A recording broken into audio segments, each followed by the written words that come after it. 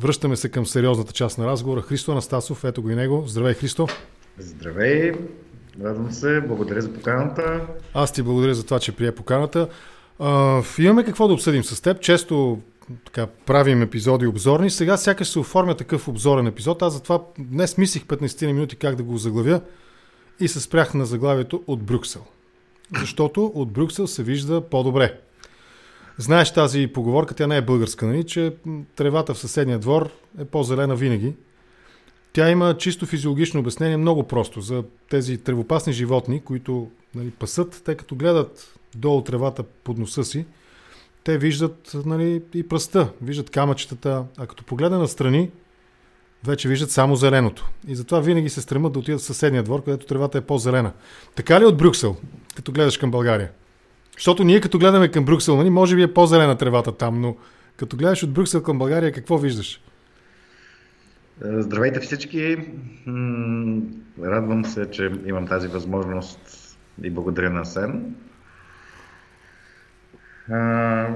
Аз горе-долу винаги виждам същия тип неща и не мога да кажа, че това дали съм в Брюксел или в София.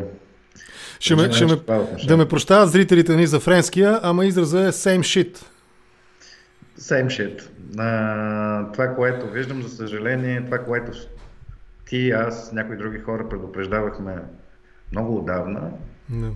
И то е, че цялата тази тъмно-кафяво, жълтеникаво, миришеща, pardon my French, история с неилустрацията, с старите зависимости на репресивния апарат на комунистическата държавна сигурност и вече неговите възпитаници. Хора със същия менталитет, със същото цинично и гнусно отношение към свободата, към родината ни, със същото желание на дребния късоглед килепир, дори когато се опитват да мислят за национален интерес, някои от тях наистина може би се опитват, те са толкова късогледи, че това е повече щета, отколкото когато мислят само за това, което се нарича килепир. Това беше видимо, то беше, нямаше нужда да си пития делфийска, за да видиш, че при първата голяма криза, както предупреждавахме мнозина, ти и аз сред тях, но и много други. Всъщност всеки, който искаше да мисли, без да мисли в понятие от днеска за днеска и то по-малкото зло и така нататък. Та всички ние, на които ни беше ясно изписано, защото не е нещо тайно и няма нужда да си с не знам колко дипломи, за да виждаш това, че при първата сериозна световна криза, когато излезем от това време на страшен късмет, което е рядко в човешката история, на мир между Косовската война и сегашната, страната ни ще изглежда зле, ще бъде страшно уязвима и това ще е за сметка на достоинството и на положението и в света, в Европа. И не дай си Боже, както е тръгнало, благосъстоянието на гражданите и стабилността на демокрацията ни. Не е ли прекалено? Аз винаги включвам леко на защитен режим минавам. Не е ли една идея по-черногледо прекалено, защото в крайна сметка, нали, въпреки всичко, at the end of the day, не знам френски израз какъв е, нали? Но ние сме в Европейския съюз, ние сме в НАТО, обиколени сме по-скоро от нали, страни, които голямата част от тях, нали, които не правят резки движения. Да, това е така. Какво беше циганката, която... Нали, аз смятам, че се събираме, за да покажем там, където боли и там, където нещата не са наред. Иначе това, което... Пуснали сме в отпуск, където ни хвали, не е ли? Така, да. Иначе това, което ни прави много добре, както усетиха и видяха всички, не умряхме от студ тази зима. Да. Това, че не умряхме от студ и че не рискуваме да загаснем всеки момент, като една Молдова, не говоря за Украйна изобщо, че не рискуваме нападение от по-силния ни съсед, се дължи на това, че сме в НАТО и в Европейския съюз и на нищо друго. Ако бяхме и в еврозоната, то тогава щяхме да видим и много по-малка инфлация. В момента цените в София на хранителни продукти през след тази зима се изравниха с тези в Брюксел. Това е, как да кажа, скандално просто. Инфлацията в еврозоната е 8% в пиковете си, докато извън нея, около нея, включително Великобритания, е 14, 15, 16 и така нататък. Така да кажа, недовършена работа и свършената работа, благодарение на която сме на завет, я свършиха едни много смели хора при предишната война. При тази война, която отвори този 20 годишен мир. Имаш предвид... Имам предвид Косовската война. Да, сръбските войни, ще да кажа. Това сме си го говорили и преди. Аз няма само да го повтарям, защото е пример. България има от освобождението си 2 звездни мига. Единият е този дълъг звезден миг от няколко години, в който дълъг за миг, нали? В който едни много смели българи се противопоставят на това, което имат като заварено положение с двете български държави, правят съединението.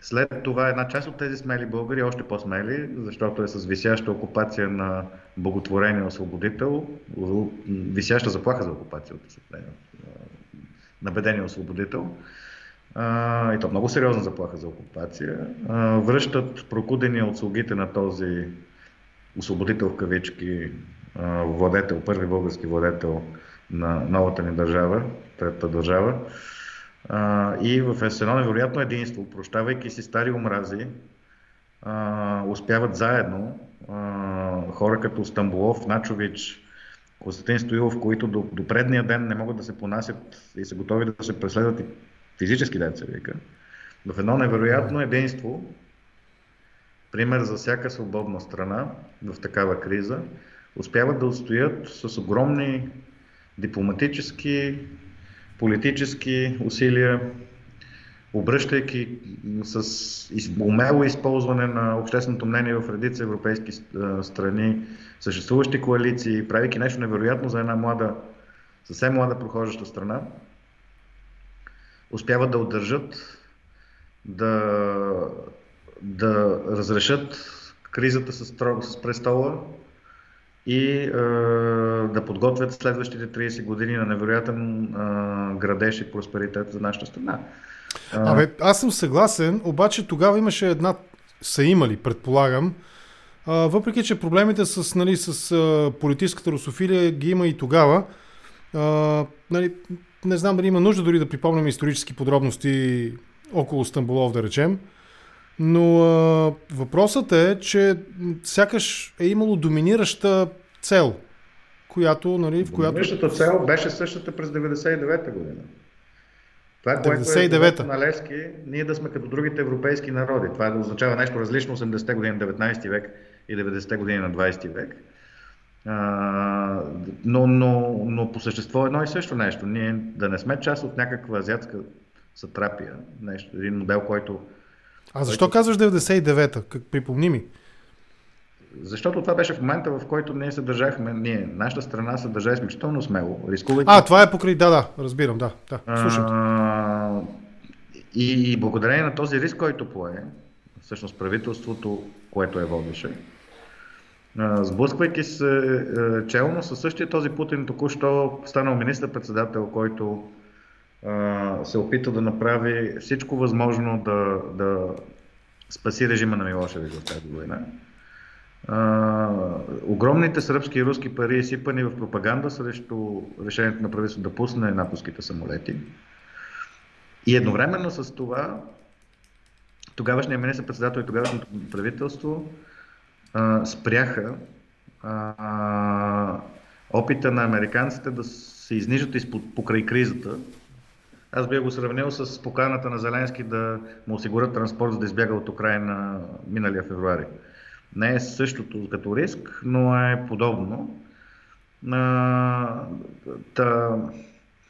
Тогава министър-председателя Костов, сблъсквайки се с другия водещ, т.е. с голямата сила, която води демокрациите,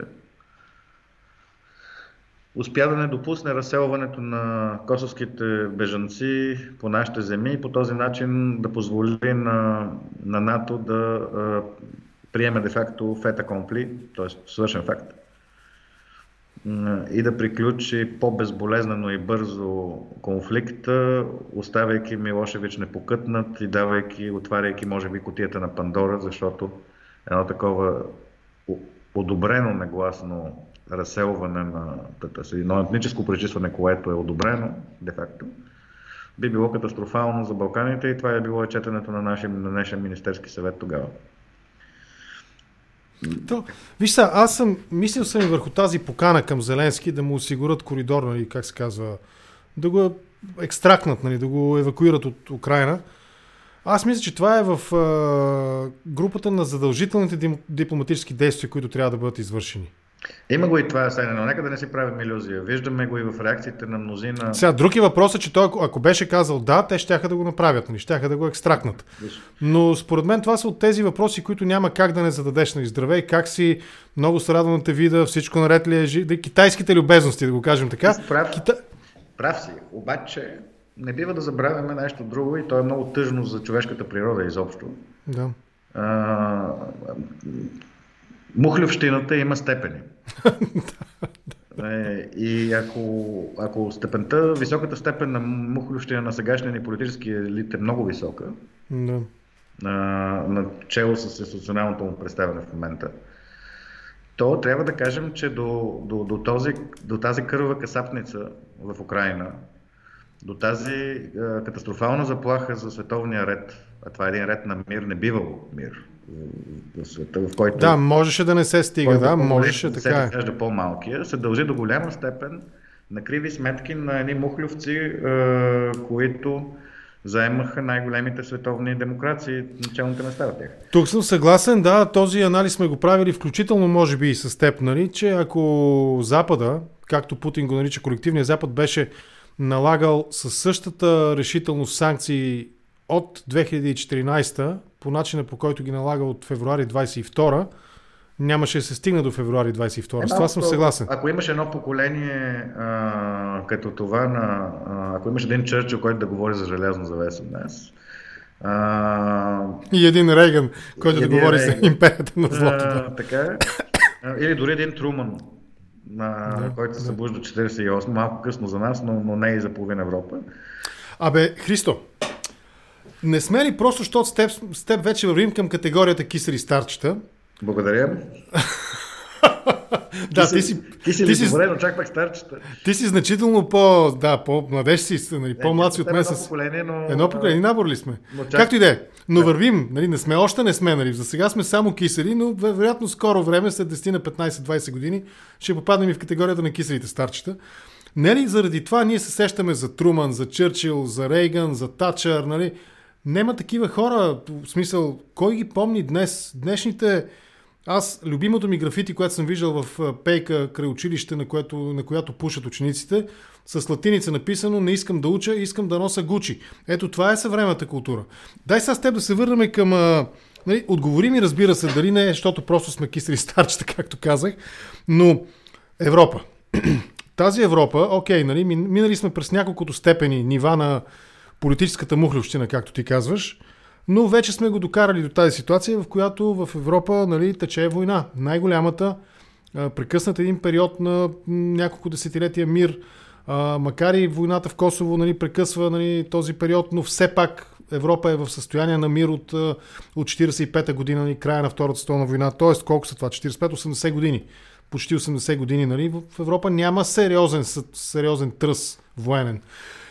И сега, тази Европа, тя също се разделя по някакъв принцип. И един от видимите принципи, по които се разделя Европа, с това обсъждахме тази тема с поне още двама събеседници в Контракоментар, и аз продължавам да търся очертанията на проблема. Нали, точно да го очертаем. Мисля, че е важно. Тази Европа е, ако я разделим условно на традиционната стара консервативна Европа, и новата, бившия соцлагер, Източна Европа. Източна Европа в момента се оформя като един почти такъв, като едно ястребиново гнездо. Едни ястреби там са се навъдили, които според мен наравно с Зеленски могат спокойно да засрамат различните нива мухлевци в традиционната западна консервативна политика. Това са страните от Прибалтика, Полша, Чехия, може би Словакия в някаква степен. Това са страни, които ясно и категорично оценяват риска от руската агресия.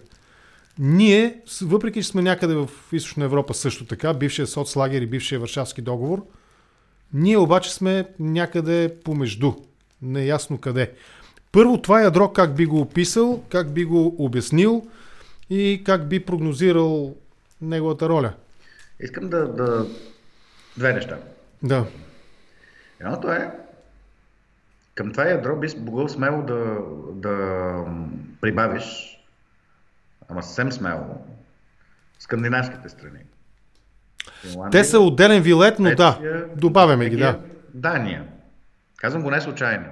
Тези, които за нашите набедени консерватори трябваше да са най-лигавите, какви бяха, еврогейски и така нататък държави. Не, виж, аз като казвам консервативни, имам предвид тромава от към промени, а не в политическия смисъл на думата. Много добре. Аз към нещо друго се опитам ти бъда.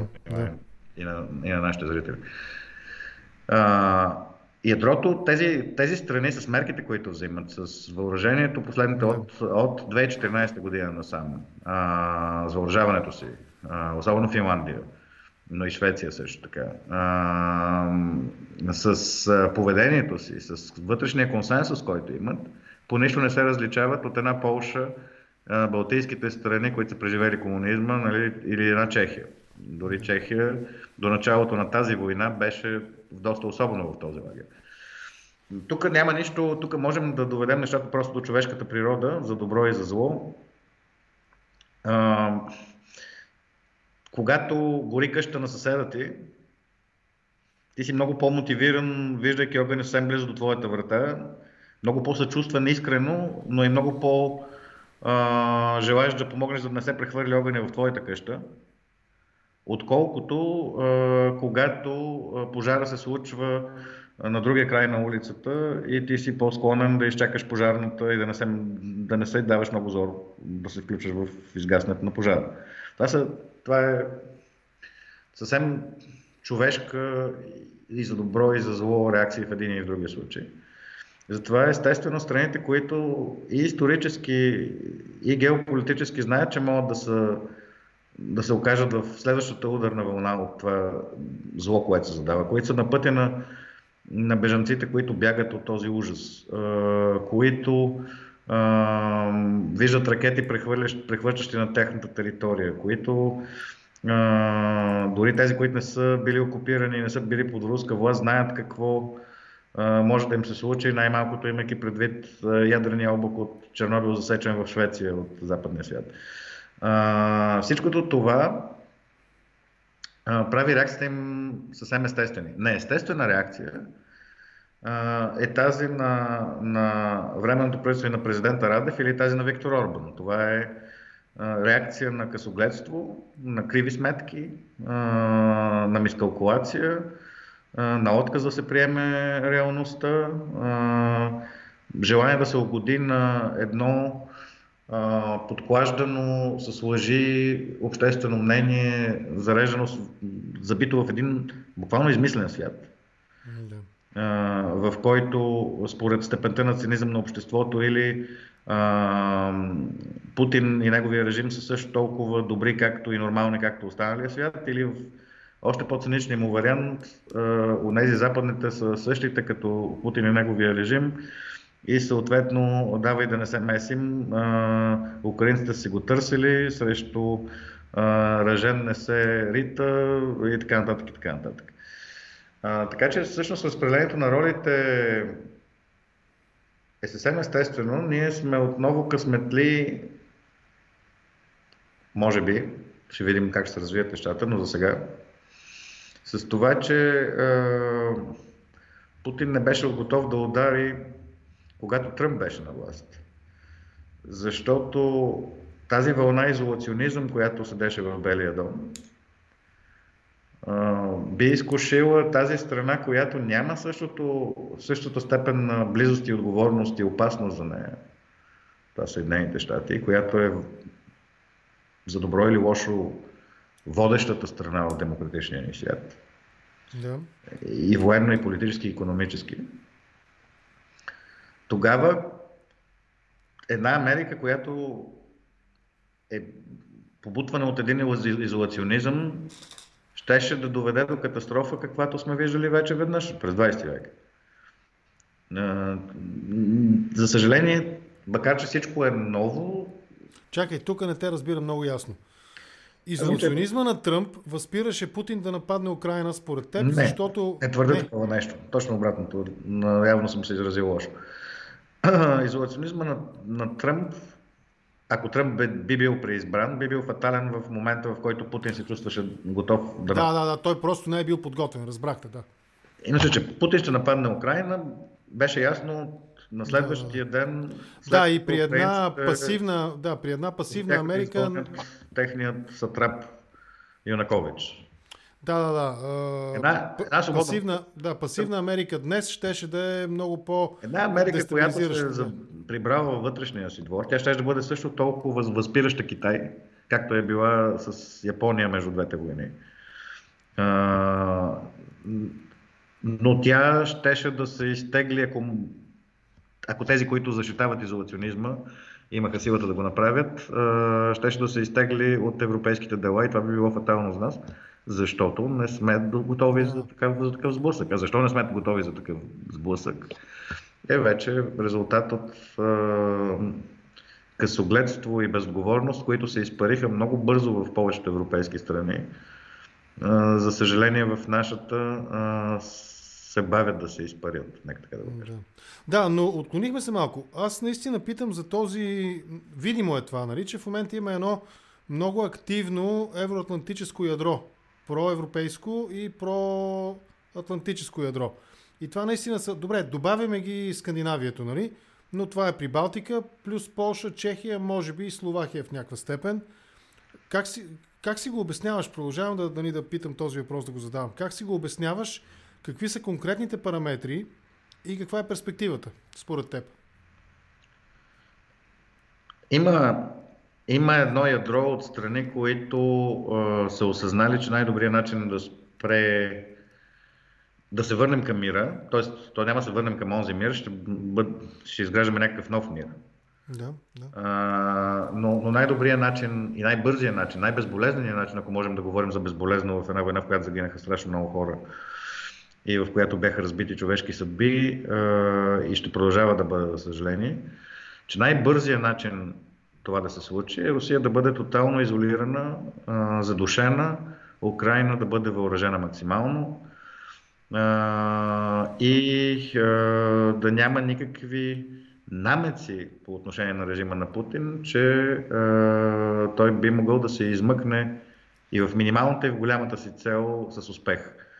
Минималната цел е цялата тази 1/5 от Украйна, която режима на Москва държи. Максималната цел, и това е така, тази заплаха не е отминала, е завладяването на цяла Украйна. Разсипването е като национална държава и запазването е като някаква формално съществуваща независима държава, но на практика унищожаването на тази национална държава.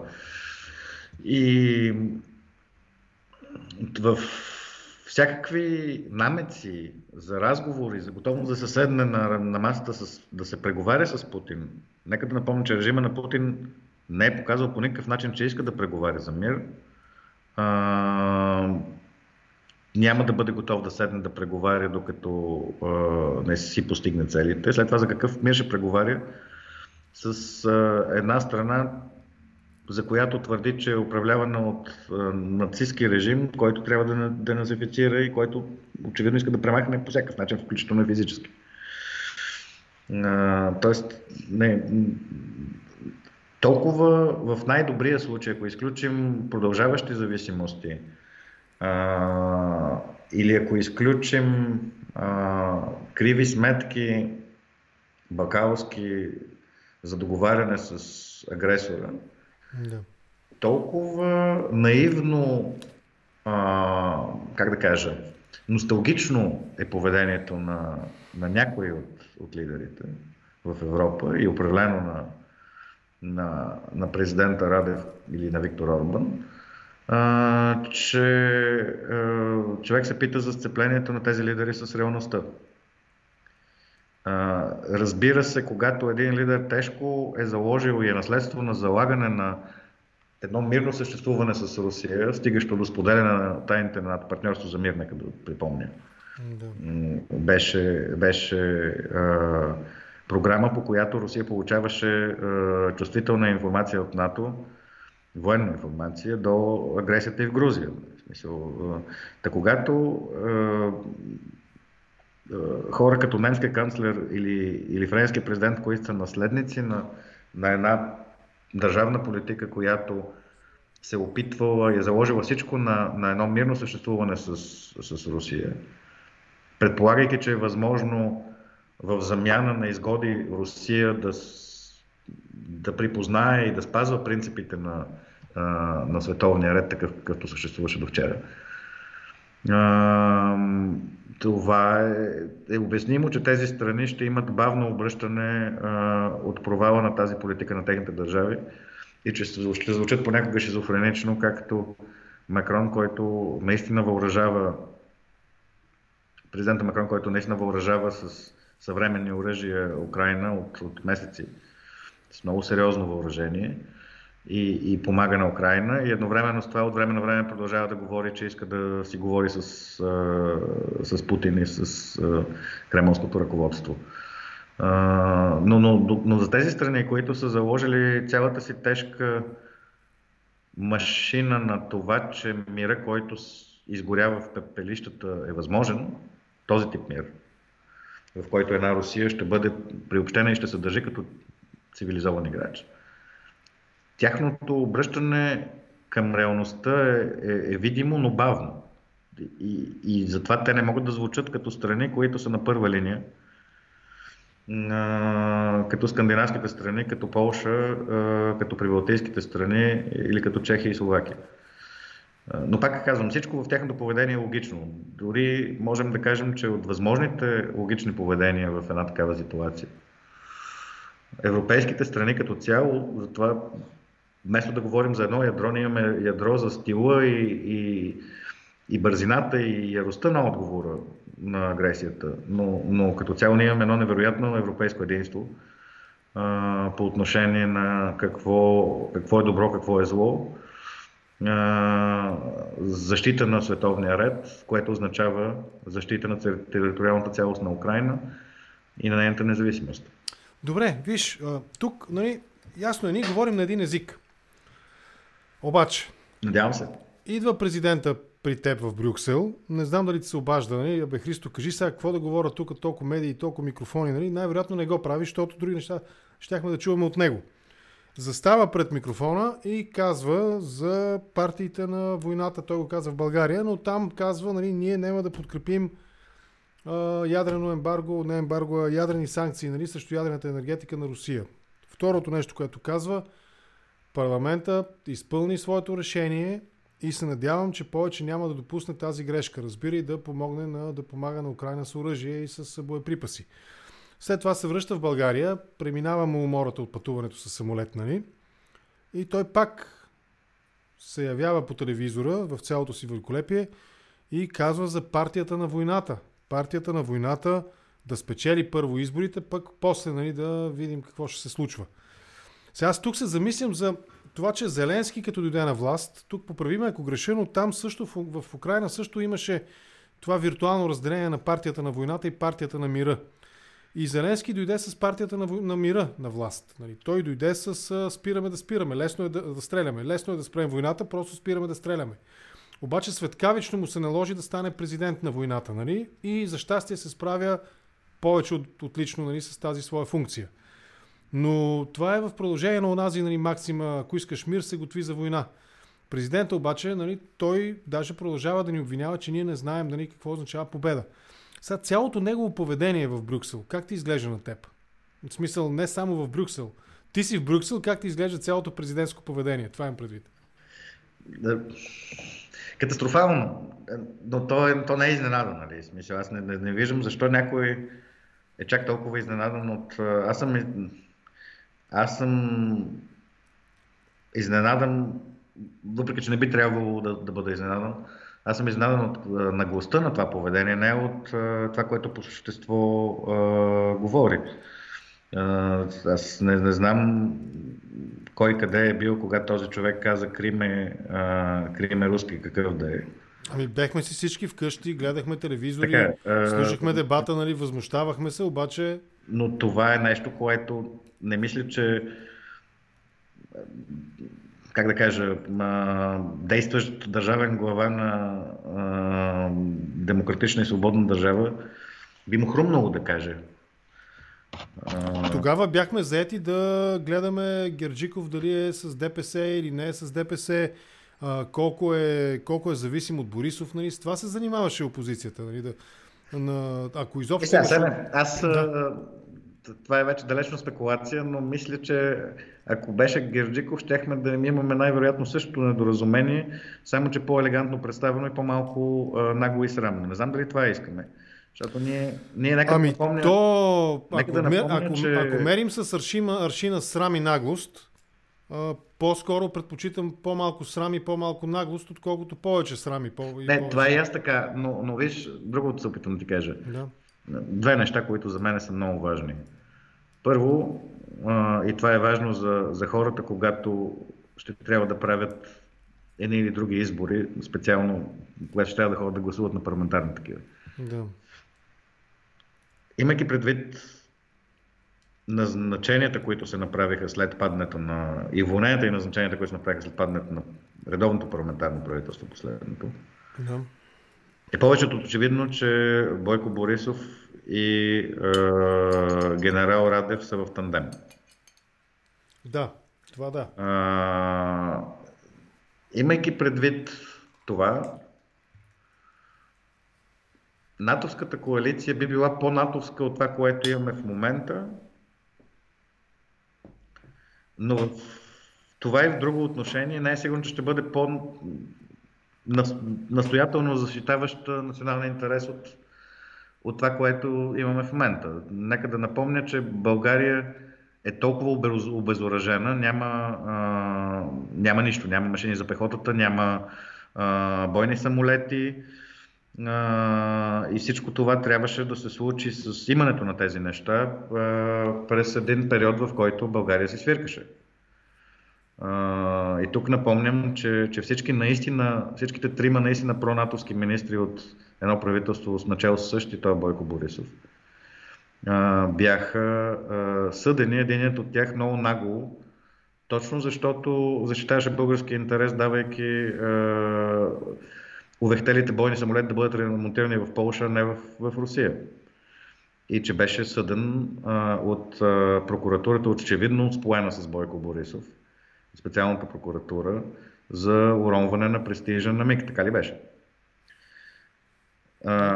Имаше такива развития.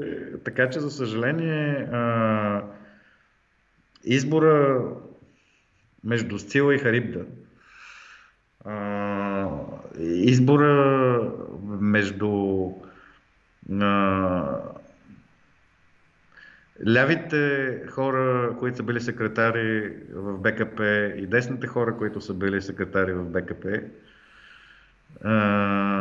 за мен не е добрият избор за страната. И тук искам да продължа тази мисъл. Мисля, че в мъглата, че има една мъгла в звора, в погледа на мнозина от искрено демократичните хора на нашата страна, които бъркат две различни неща. Бъркат това какво е да си начало и да си дете на комунисти И какво е ти самия да си бил комунист и да си бил зависим или като комунист, или като още неразкритите агенти на доносници на държавна сигурност. Обясни тази разлика. Как да кажа? За да я обясня, ще подходя от един друг ъгъл. Имаше и политически сили, и отделни лидери на обществено мнение, които искаха потомствена лустрация. Което, освен че за всеки, който държи особено за християнски ценности, е немислимо. Освен че ни приравнява към строителите на комунизма, тези, които искаме да строим свободна България, е ужасяващо като идея. И прехвърлянето на греховете на бащите върху децата, понякога с основание, защото децата са деца на родителите си, но недоказуемо, докато не бъде доказано, не може да бъде гледано като греховете на родителите. И в тази гледна точка този, който е бил в БКП, няма същата тежест като някой, който не е направил този компромис и не е бил нито доносник, нито член на БКП. Разбираш ли какво казвам? Или разбира ли си какво казвам? Да, мисля, че да. Как да кажа? Ако трябва да избира между Християн Таков и Бойко Борисов, е ясно кого ще избера. Да. Независимо от бекграунда, да го кажем ясно. Да, разбирам какво казваш. Да, така е. Лека му пръст, разбира се, и светла му памет на Християн Таков. Има един прекрасен филм за него, който обикаля из Европа. Чакаме го да дойде из Брюксел. Аз съм много гузен пред Веско, един от основния двигател на този филм. Ние започнахме така. Аз се откликнах на неговата покана да му помагам, но така или иначе не останах до край с него, но радвам се, че успя Диманов, Веселин Диманов. Той бил ми гост, ние сме го обсъждали, сме дори филма, самия филм, проекта, още като беше в работна фаза. За съжаление не успях да остана с него до края, да му помагам с каквото мога, изобщо ако мога с нещо. Но се радвам наистина на успеха, виждам непрекъснато той пуска снимки, едни пълни зали с хора гледат. Браво на него, браво, така се прави. Връщаме се към нашата тема. Гледай сега, ние продължаваме да...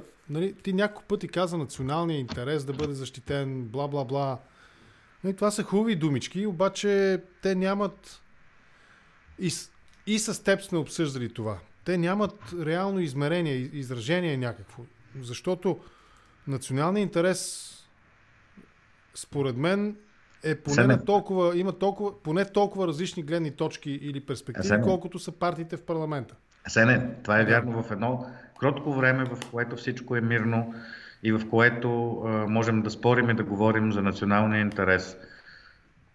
И какво, защото той е свързан с богатството, просперитета на страната, как ще се подходи към него. Там може да си ляв, може да си десен, може да си за повече европейска интеграция, веднъж като си в Европейския съюз, може да си за по-малко европейска интеграция, т.е. дали нашата Европа да се превърне в един блок, почти една федерална държава, или да остане един голям пазар с някакви норми, които да съществуват, или дори да се ослабят тези норми. Всичко това е съвсем легитимно, когато сме във време когато сме в годините на тези 7 сити крави. Само, че ние сме в точно обратния период. Тук е много ясно. Да, менюто на самолета го обсъждаме, когато сме в полет. Ако си седим вкъщи, го обсъждаме, колко лоши неща сервират. Да. В момента се молим в кабината да има пилот, защото самолета е с един двигател, който гори и другия се дави. Така че това не е същата ситуация и е пределно ясно и безспорно какво е национален интерес. Нашия национален не е това така. Тук не съм съгласен с теб. Национален интерес е отсреща да не се озовем отсреща на Черно море. Това не е Атлантически океан или Тихи океан. Отсреща на Черно море да не се озовем с една току-що победила в кръвва бран, в която е избила всичко, що може да бъде избито, много агресивна сила, която, ако е победила, тя няма да има никакви препятствия, ще се е озверила и ще бъде насърчена да погледне към апетита идва сядането, и вече няма да е толкова предпазлива към член 5. Ще реши, че щом като е разрешено да стигне до там, докъдето е стигнала, т.е. да ликвидира втората след нея по големина териториално държава в Европа и страна с изключително голямо население, с население колкото Испания. Ако е разрешено безнаказано да ликвидира тази страна, то какво е някаква България, макар и защитена от член 5?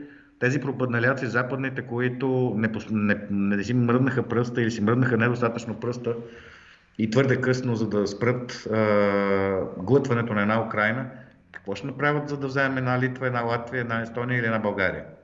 Ние сме в същата ситуация като Литва или като Латвия или като Естония и затова е очудващо, че се държим като да сме един такъв щастлив самотен остров някъде край бреговете на Австралия. А ние се държим точно така. Дето най-малкото, докато доплуват до нас, нещата ще се променили вече драстично. Да.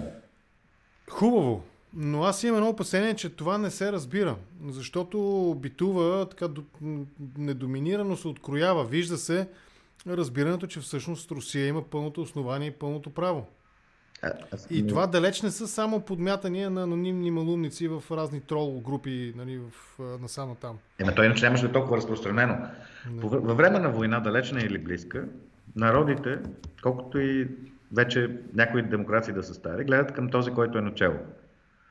Това, че имаме представително управление, ако и да е важно за много области, е особено важно, що се отнася до външна политика и до отбрана. Да. Там се очаква от хората и с пълно основание. Това не е някакво... Той и животински инстинкт, ако искаш, на организирани животни. И е съвсем естествено за каквато и да е форма на управление, когато има криза, проблем, който може да прелее в твоята страна, да гледаш какво говори и да гледаш за водачество този, който е начало. Това е също толкова естествено за една демокрация, колкото за всеки друг тип режим. И какво точно да си мислят тези хора, когато излиза този, който си поставил начало на страната си, който между другото размахвал им руки и е казвал мафията вън и така нататък. И същия този човек казва, Крим е руски и партията на войната да мълчи, защото става страшно и ще ни вкара във война. И това е, когато този, който е длъжен да говори така, че да е ясно каква е опасността, а тя опасността е пределно ясна. Ние, понеже сме най-умните и най-схватливите от всички, като хора в България и Балканския полуостров като цяло, затова те уния в Балтика, където са ептен под носа на Русия, не са разбрали за какво става дума и затова се перчат и с всичките до един беззначайна политическа партия от партията на войната в кавички. Финландците, които са яли два пъти по парата на съветска Русия, не два пъти, три пъти всъщност. Те са малоумни и не са разбрали за какво става дума и са си изгубили ума и затова са всичките до един от партията на войната. А ние, понеже имаме един такъв много мъдър човек начело, който е поставил едни още по-умни от него министри начело, затова говорим как ще накараме Зеленски да сложи оръжие, за да преговаря с Путин, който какво? Тук аз това не мога да разбера в тази логика. Какво се очаква украинците да направят? Ти имаш срещу себе си един въоръжен убиец, който стреля по хората около тебе, ти имаш оръжие и се очаква да направиш какво точно? Да покажеш оръжие, го сложиш този и да се помоли за милост. Това ли се очаква да го... Михайло Подоляк му го казва, нали? На достатъчно ясно. Не е нужно Михайло Подоляк да го казва. В смисъл, то е елементарна човешка логика.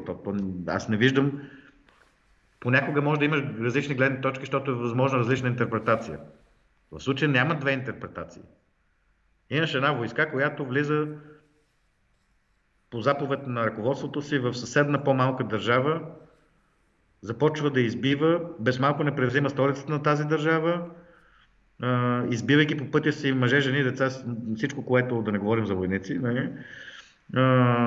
Срива един град до земята с няколко месеца непрекъснат обстрел артилерийски, измъчва пленените войници от там, които заслужават по всички закони на войната огромно уважение за доблестта си. Аз не мога, това са картини, които са общочовешки. Аз не виждам как може да имаш изобщо друга интерпретация. За мен това е много... При други конфликти, при други ситуации на криза съм имал разбиране за логиката на този, който спори с мен за това, което спорим. Нали? Дори при югославските войни, където беше достатъчно ясно. Тук толкова е изчистено какво е добро, какво е зло, какво е добро за нашата страна, освен това и какво е зло. И че аз наистина не виждам как можеш сериозно да твърдиш, че партията, която иска Русия да бъде спряна, е партия на войната. Тук в цялата тази ситуация има една партия на войната и тя да се дава в Кремъл. Няма друга партия на войната. Никой не би почнал тази война. Никой не би му хрумнало да почне война с Русия. Това е ясно на всички. Напротив, Русия беше прикотквана, изкушавана с инвестиции, с интегрирането и в неща, за които тя изобщо не беше дорасла. Като Г7 се превърна заради нея в Г8, нека да си припомним това. В нейния малумен преход, който беше преход от комунизъм през някаква анархия към диктатура, тя беше подпомагана на всички етапи от огромни инвестиции. Беше показвано уважение към Русия, като да е равна на Съединените щати или на големи икономики, които я превъзхождат 5 пъти. 5 пъти, 50 пъти понякога. Нека да напомня, икономиката на Русия е целокупно колкото тази на Калифорния. Даже не съм сигурен, че достига тази на Калифорния. И тази страна систематично и постепенно, всеки път пробвайки с по-голяма държава, нанасяше удар след удар. Напукна всичко това, което конвенционално би трябвало да е световния ред, гарантиращ мира след 45-та година. Аз, примерно, в момента руското поведение, тази конструкция на ООН, която имаме, обезмисля тотално. В смисъл, като почетеш хартата на ООН, една организация създадена да пази мира с презумцията, че една държава не може да напада, за да анексира по-малки си съсед, защото това е проблема с Хитлер 30-те години.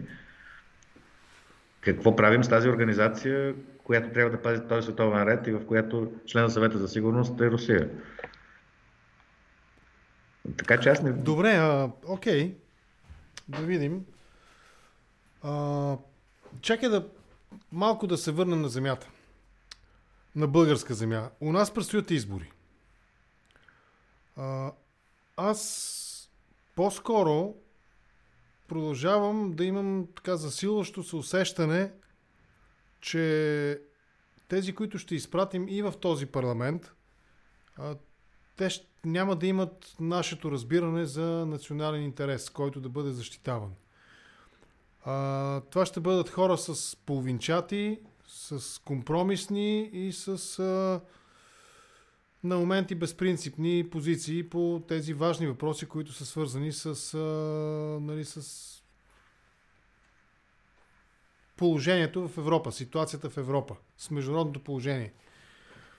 Твоите очаквания какви са? Ето, отиваме на избори, обединиха се две формации, Продължаваме промяната и Да, България. Те и двете май бяха коалиции. И Продължаваме промяната и Демократична България, не Да, България. От една страна обаче аз имам сериозни основания да се съмнявам в това доколко Продължаваме промяната ще бъдат адекватни по геополитическите въпроси. Да речем хипотетично с голямо условие, че Демократична България по-скоро позициите им аз бих ги приел. ГЕРБ също уж са евроатлантици, ама не съвсем. Останалите не знам дали има смисъл да ги коментираме. ДПС, струва ми се, те също няма да ни донесат някакви големи изненади, поне що се касае до войната, до членство в НАТО и до някакви общи европейски решения. Те по-скоро на европейско ниво, парламент европейски, сякаш ги подкрепят. Като цяло в какви избори влизаме?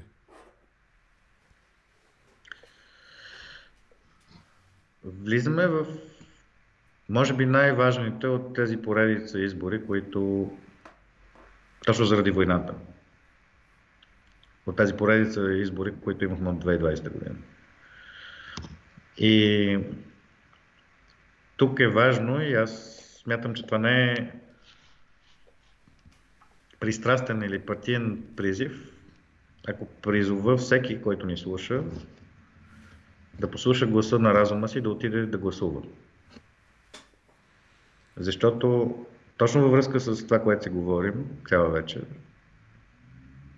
партията на войната, това е партията на Русия, ще спечели, ако много малко хора отидат до урните. Колкото повече хора отидат да гласуват, толкова по-добре за България.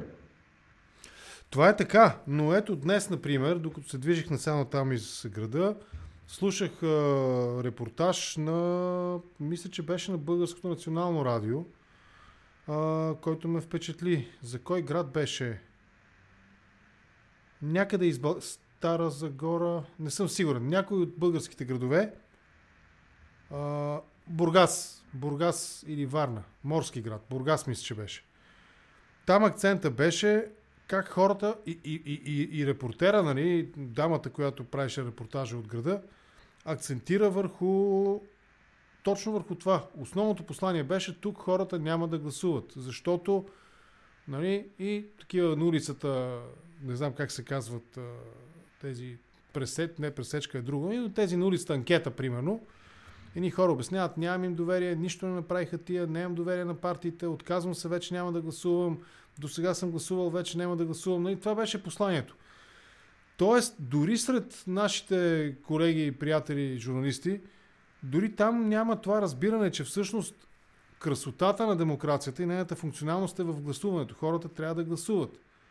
И ние с теб седим сега тук близо един час, и обсъждаме пословични истини.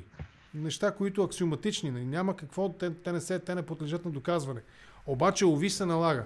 Ето този парадокс също ми е интересен. Твоя коментар какъв е?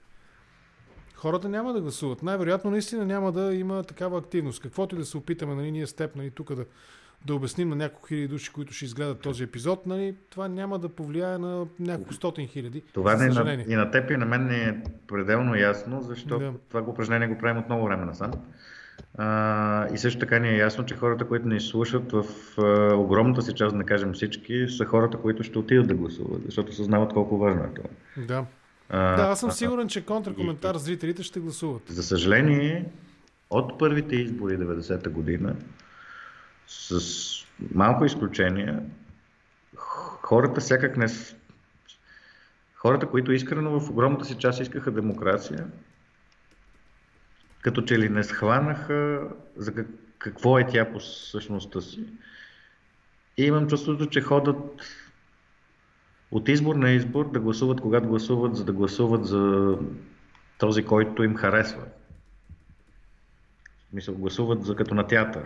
Отношението към парламентарната демокрация, към парламента е малко като към театър. Тази трупа ми хареса, ще гласувам за нея, ще отида да гласувам. Никой не ми харесва, не отивам да гласувам, защото никой не ми харесва, те са лоши актьори.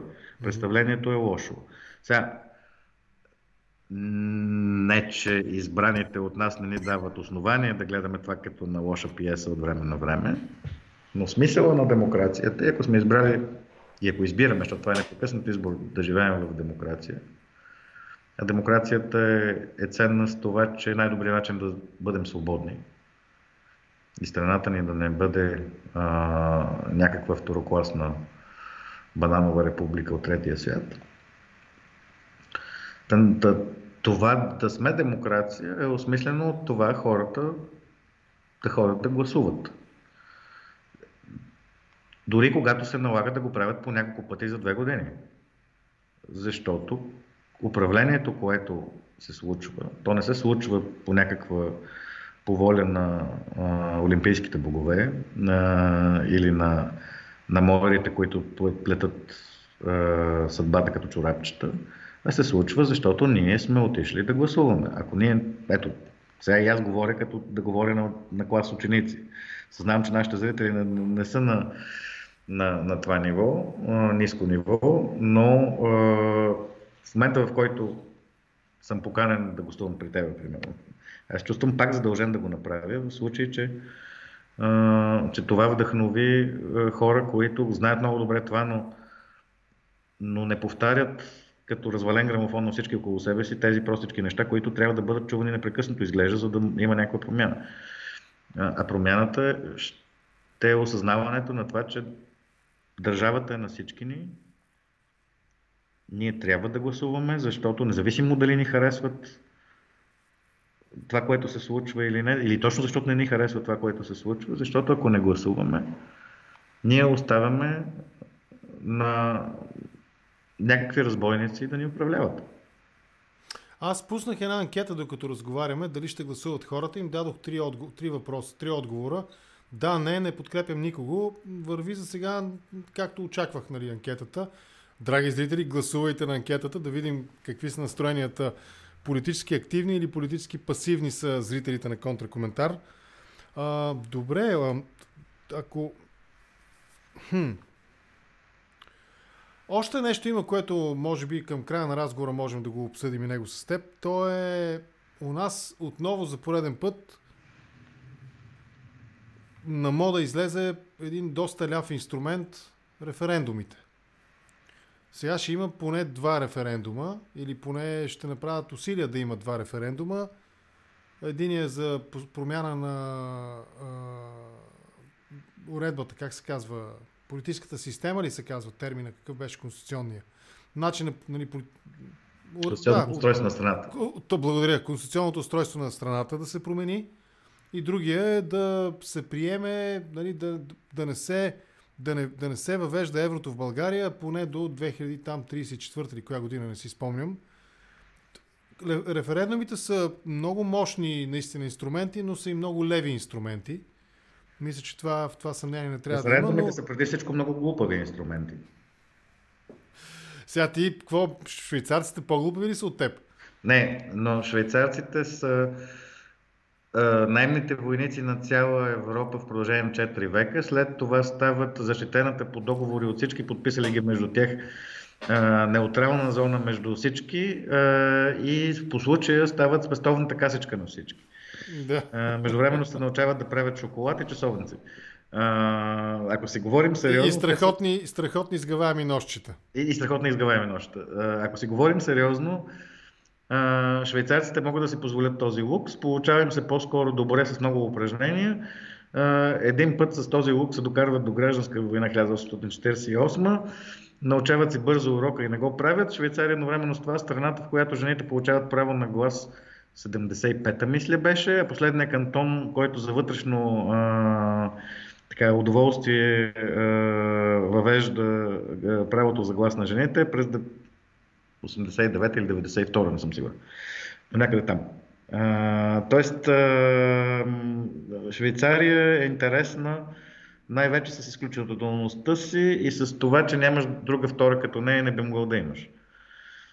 Не случайно, дори в страните, които са приели, че ще говоря за демокрация истински, които ще решават много основни конституционни въпроси с референдуми, това е много сложно.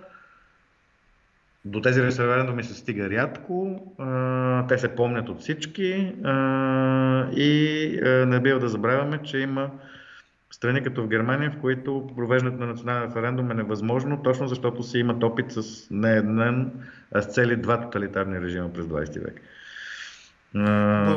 Благодарение на подобни инструменти. Да. Благодарение на подобни инструменти. Това, което също трябва да кажем, е, че референдума, имайки предвид, че сложните ни днешни общества, за разлика от атинската демокрация през 5 век преди Христа, когато всяко взимане на решение изглеждало като референдум, защото демокрацията е била пряка. Обаче, чакай, тук нека да не хвърляме незнаещите в заблуждение. Там също изборното право не е било за всеки. Не, изборното право не е било за всеки. Ти трябва да си в един и в другия случай трябва да си пълноправен гражданин. Точно. С пълни права, което... Тоест, нали, тези древни... Не изключва жените, робите, чужденците, които са... малоимотни, не знам какви, да. Така, тоест, този референдум античен, атински или там какъвто ще да е... Не в Атина специално, в Рим имаш такова нещо, но не случайно Рим остава по-дълго от Атина, но това е друга тема. Това, което се опитвам да кажа, че съвременната демокрация, такава каквато е, сглобяват постепенно Англия и Съединените щати, т.е. Великобритания и Съединените щати и по-бързо, но по-болезнено Франция, е представителна не случайно, и тези трите са модел за всички нас, не случайно и предците в учредителното събрание и представителите от 90-91 година избират представителната демокрация, защото се предполага, че цялата сложност на днешния свят и големината на държавите ни спрямо един полис, спрямо един град-държава, и то град, рядко нахвърляш днешна Горна Оряховица, примерно, ще изисква да има едни хора, на които да плащаш, за да се занимават с това, с което ти нямаш време, защото нито имаш роби, нито можеш да си позволиш да си по цял ден, говорейки за политика на палестрата, примерно. По тази причина има представителна система, която превръща автоматично референдумите в най-добрия случай в доказателство за мързел и бягство от отговорност на политиците. Обаче ти продължаваш да ме отчаиваш, защото в момента илюстрираш това, че човек, ако има над средното ниво обща култура и образователен ценз и така нататък, той ще се оправи в тази ситуация. Нали? Глупав инструмент, ляв инструмент, десен инструмент. Нали? Аз съм сигурен, че ако гласуват само хора като мен, теб и тези няколко стотин души, които са зрителите на Контракоментар, нали, референдума ще има добър резултат, какъвто и да е той. Колко хубаво би било. Да, но за съжаление няма да гласуват такива. Тоест, нашия опит за, ако не е висок, то поне нали, така извисен исторически наратив, нали, и анализ на темата за референдумите, които вероятно предстоят в някаква степен, има вероятност да се случат в България. Той е безполезен сам по себе си. Не защото говорим несъстоятелни неща, а защото те ще си останат между мен, теб и 10 на 15 хиляди зрители, нали, които ще изгледат този епизод на Контракоментар. Нека да погледнем малко по-различно от това. Добре. От това, което казваш, но е така. Всъщност и да не бъдем несправедливи към нашите сънародници. Ние не сме несправедливи. Точно защото сме справедливи. България имаше референдум. Този референдум беше много ясен предвид ситуацията. Този референдум бяха парламентарните избори април 1997 година, защото там имаше много ясно зададен въпрос. Вие искате в НАТО, Европейския съюз, в западния свят, демократичния свят, или искате като Беларус и Молдова? Имаше едни трети, тогава обединени около ДПС и разни други, които казаха, ние искаме от западния свят, но ако може прегушнати с тези, които не искат, всички заедно в коалиционно, не е хубаво така. Едната партия, партията на европейското, демократичното и свободното, да надделява и да остави другите извън управлението. Това бяха там ДПС с хората на царя и още разни други през пролета на 1997 година. Тогава, това е последният път, когато са били толкова ясни нещата за парламент, не ни парламентарни избори, но идваше след ситуация, която без малко не се превърна в гражданска война, при условие на пълна катастрофа във всяко отношение, национална катастрофа, в едни условия, в които лева, който не знам защо някои идиоти са решили, че бил белег за национален суверенитет, този лев тогава се обменяше 3000 за долар в края на онази криза. И сега обаче предстои отново такъв референдум. При тези екстремни условия, когато на българина му беше ясно, т.е. всякаква мъгла беше разпръсната от глада, ужаса на това, че сме били на ръба да се избием помежду си. Зимата беше студена за мнозина и гладна, наистина, за разлика от това, което ни плашиха сега. Хора нямаше с какво да вързват двата края, защото в един момент се оказваха с $7 пенсия, примерно, или дори с $10 заплата. Когато нещата бяха ясни, въпросът беше ясно поставен и на живот и смърт, и беше наистина референдарен въпрос, беше въпрос, плебисцитен въпрос. Това беше каква България искате. Този въпрос Христо, това не се случи ясен отговор.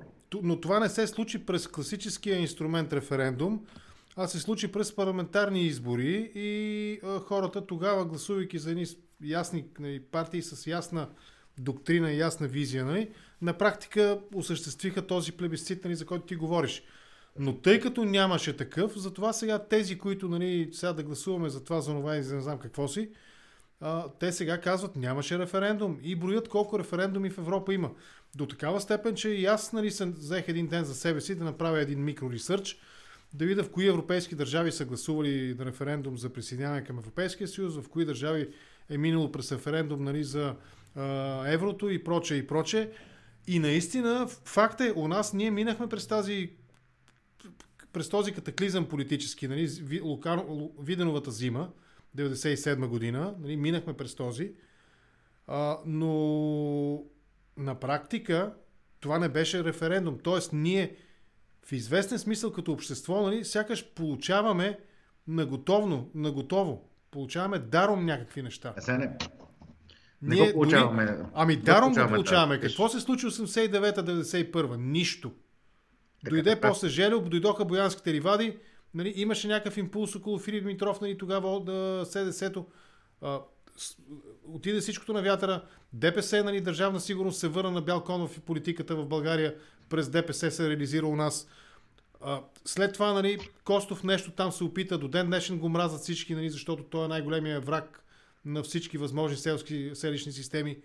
Ние всичко, което имаме, го получаваме наготово. И затова, на базата на това, че го получаваме наготово, без капка кръв и без капка пот, са възможни, идват сърчето и казва, аз ще ви оправя за 800 дни. И всички изуват гащите в очакване да ги оправи първи. Нямаме различно разбиране за нещата, само не би го нарекал даром, защото цената, която беше платена, беше с идеята, и това е драмата на българския народ, с идеята, че плаща по-малка цена и че не иска да плати цената. Всъщност, българския народ, по-скоро населението, на което населява тази страна и което нарича себе си български народ, за това сме си говорили и друг път, всъщност плати много по-висока цена, която щеше да плати, ако беше взел ясните избори, ако беше направил ясните избори, това население, ако беше направил ясните избори, които направиха поляци, чехословаци и балтийците след тяхното освобождение. Но ние, понеже отказахме да направим тези избори, понеже БКП влезе като БСП в Великото народно събрание с мнозинство, заради страха на една голяма част от хората нещо да не се случи. Това е... И тук вече си влизат характеристики на нашето население, което си съществува от преди комунизма, но са много засилени от комунизма. Ти виж тези характеристики до каква диващина достигат, малоумщина достигат. Какво казва Радев? Казва, никой не знае, аз понеже съм военен, затова само аз съм божеството от машината, летателната машина, която от време на време прелита над главите ни, Аз съм това божество. Деус екс махина. Да, ама защото не е самолет, затова така реших да не използвам латинския израз. Въпросното божество от машината, той ни казва, вие сте войнолюбци, вие искате война, вие не разбирате, само аз знам. В същото време обаче 89% от украинците, допитване, казват, ние ще продължим да воюваме, докато възстановим териториалната цялост на Украйна, каквато беше преди анексията на Крим, дори и на цената на това да има ядерен удар тактически срещу нашата страна. Украинците. И идва този човек, който казва, аз съм най-великия пилот-изтребител и само аз знам какво е война в България, и казва тази чутовна глупост. След това се появява друг украински политик, мисля, че беше Колеба. Или Подоляк, един от двамата, не съм сигурен, забравих от кого е цитата, който казва: единственият начин да спрем руснаците в момента е да ги избиваме повече. До сега избиваме по 800 000 на ден, трябва да почнем да убиваме по 2000, 2500, 3000, за да отекне това нещо в Русия и те да спрат това, което правят в Украйна. И идва нашия отново, и ти давам думата, извинявай, но се нервирам понякога наистина, и казва: вие сте войнолюбци, вие не знаете какво е война, вие не сте хващали оръжие, само аз знам. Алелуя! Очевидно... Извинявай, Христо, ама се нервирам понякога наистина. Не, то и аз се нервирам, въпреки че си говоря съвсем спокойно, и то по същите причини. Но тук искам да сложим нещата съвсем ясно. За да се стигне до това, че да имаш един Радев начало, трябва да бъдат извършени страшно много глупости в куп и тези глупости да дадат резултата един много посредствен и късоглед политически човек да стане държавен глава на една достойна и стара държава. И за съжаление, това е такъв резултат от стокхолмския синдром на това наше население. И аз така го наричам. Пак казвам, референдум имаше, той е големия ни късмет. Аз не ви го казал даром. Не беше даром. Затова се връщам към онези избори от пролета на 97. Там бяха за втори път. Имаше два референдума. Един път беше 90-та година. Тези, които искаха тогава еврото, Европейския съюз и НАТО, загубиха този референдум. След една поредна национална катастрофа, въпросът беше зададен на референдум още веднъж, пролета на 1997 година.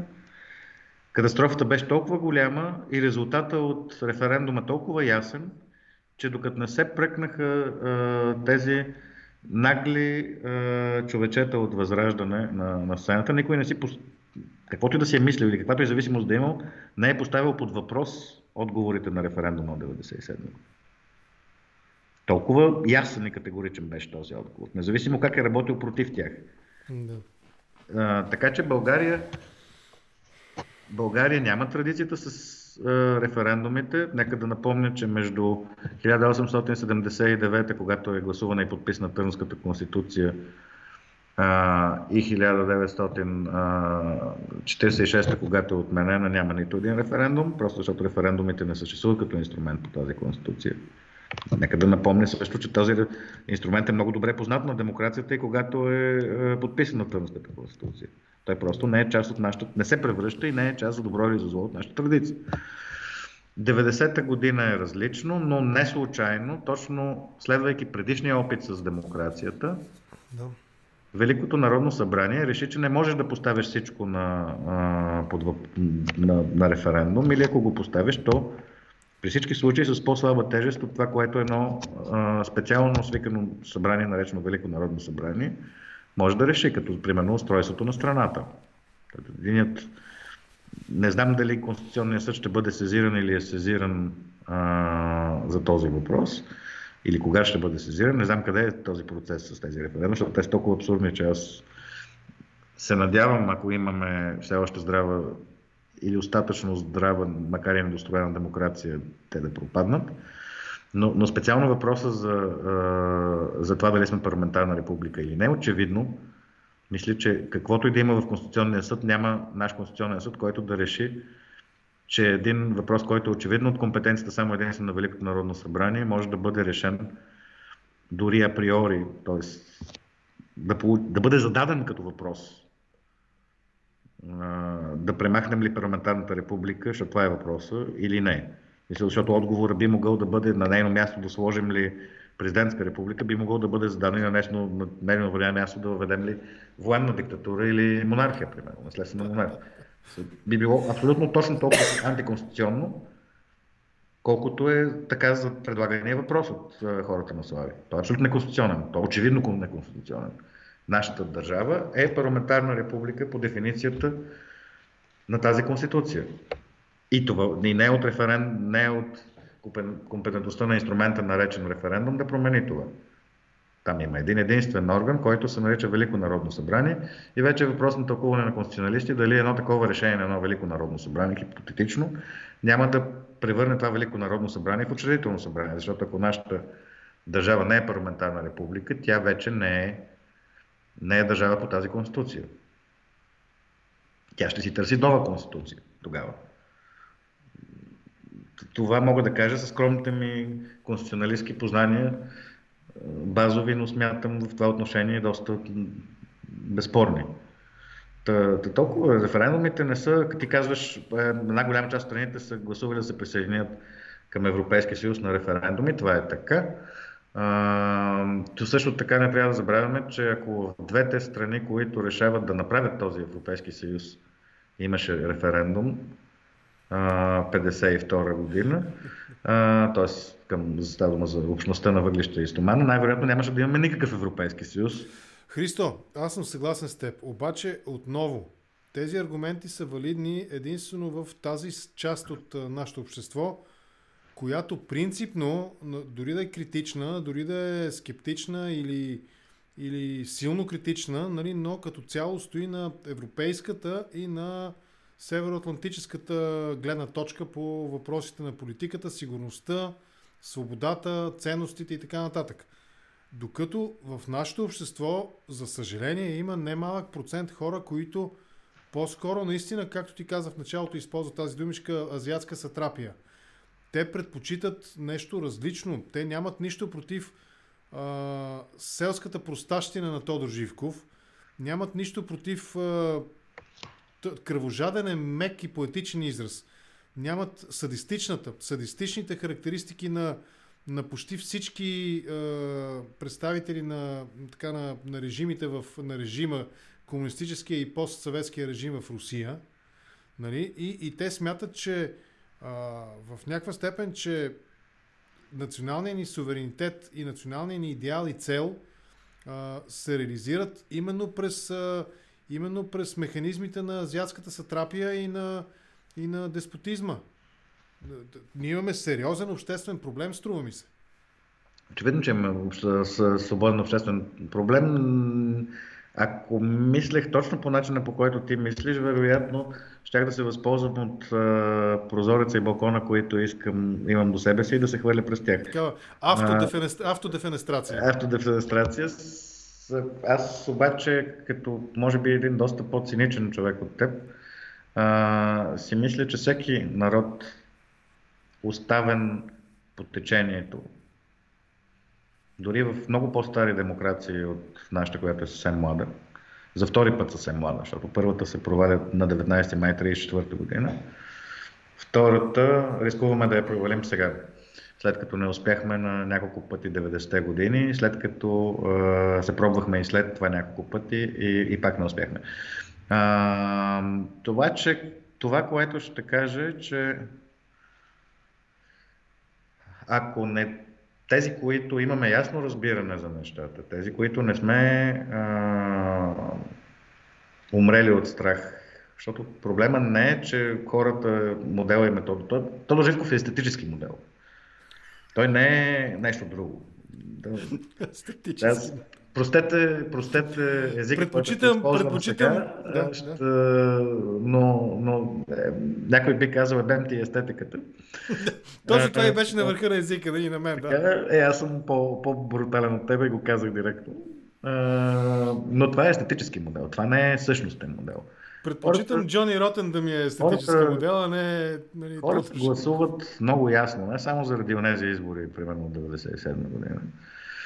Когато престанаха да се страхуват, видяха, че може да стане по-страшно от това брадатите от СДС да дойдат и да направят революция и така. Да бе, виж, хората не помнят. Наистина, добре, че го припомняш. Наистина имаше една вълна от... Аз припомням неща, които са вчера. Да, имаше една вълна от пропаганда. Да. Така? Пропаганда, която точно, това бяха едни много лоши хора, защото бяха... Много лоши хора, които ще запалят къщите, ще правят нов 9 септември, само че син. Това е. Боже, и такова нещо имаше, да. Те сега ще правят син 9 септември. Точно. Леле, Христо, верно сме кисели старчета с теб. Кисели старчета сме и тия неща трябва да се припомнят. Тогава гласуваха по лошия начин за страната ни, което всички платихме. Тези, които сме се чудили как да изтичаме до магазина да си купим нещо преди да не може да го купим вече с тези пари, каквото беше ситуация 96-97, с суверенния лев. Аз така глупост, което не е вярно в нито един момент, забележи. Защото, тук нека да отворим и тази парантеза,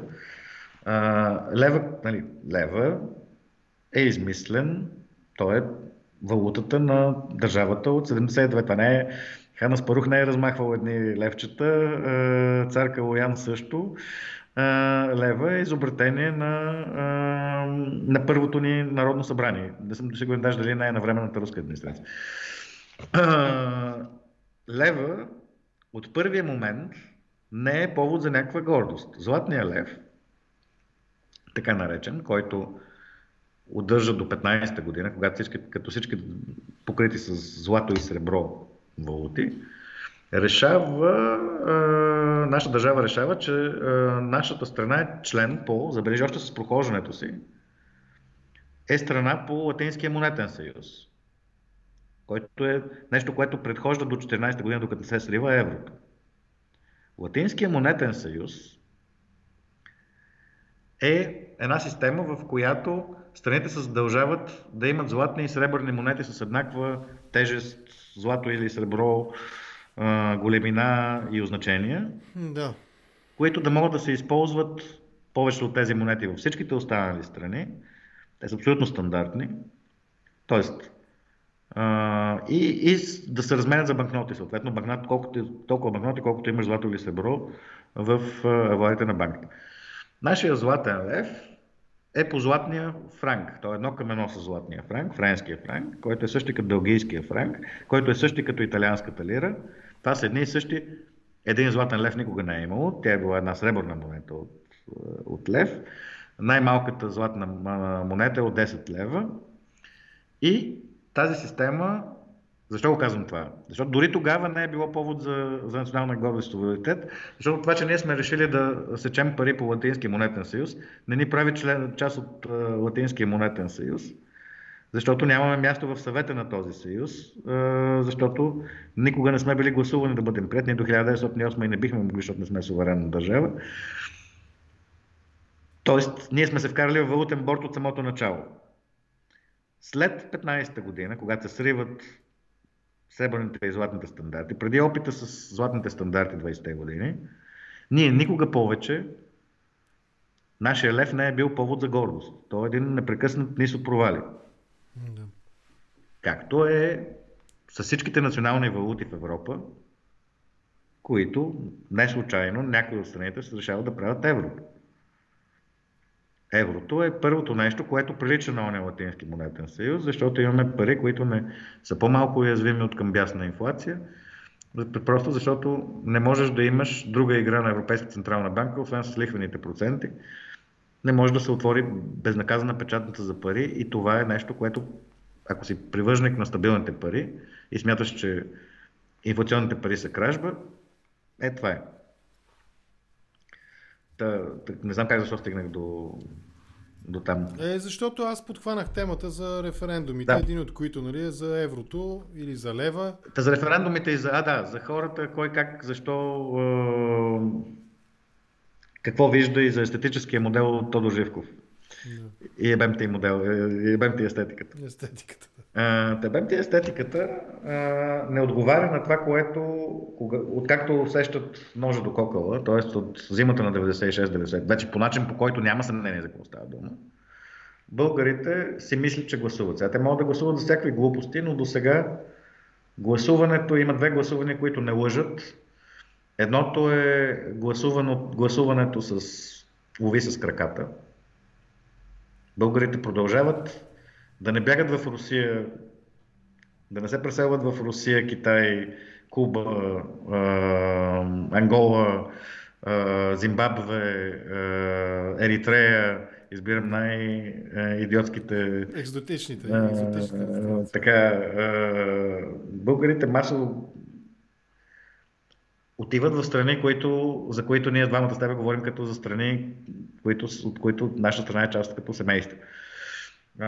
Другия показател е това, което избират като стандарт на живота. Ако изпиташ който и да е българин, колкото и да му е модел Тодор Живков за излъчване на управляващ, или Радев, или Бойко Борисов, няма значение, в смисъл, те са взаимно заменяеми като естетика фигури.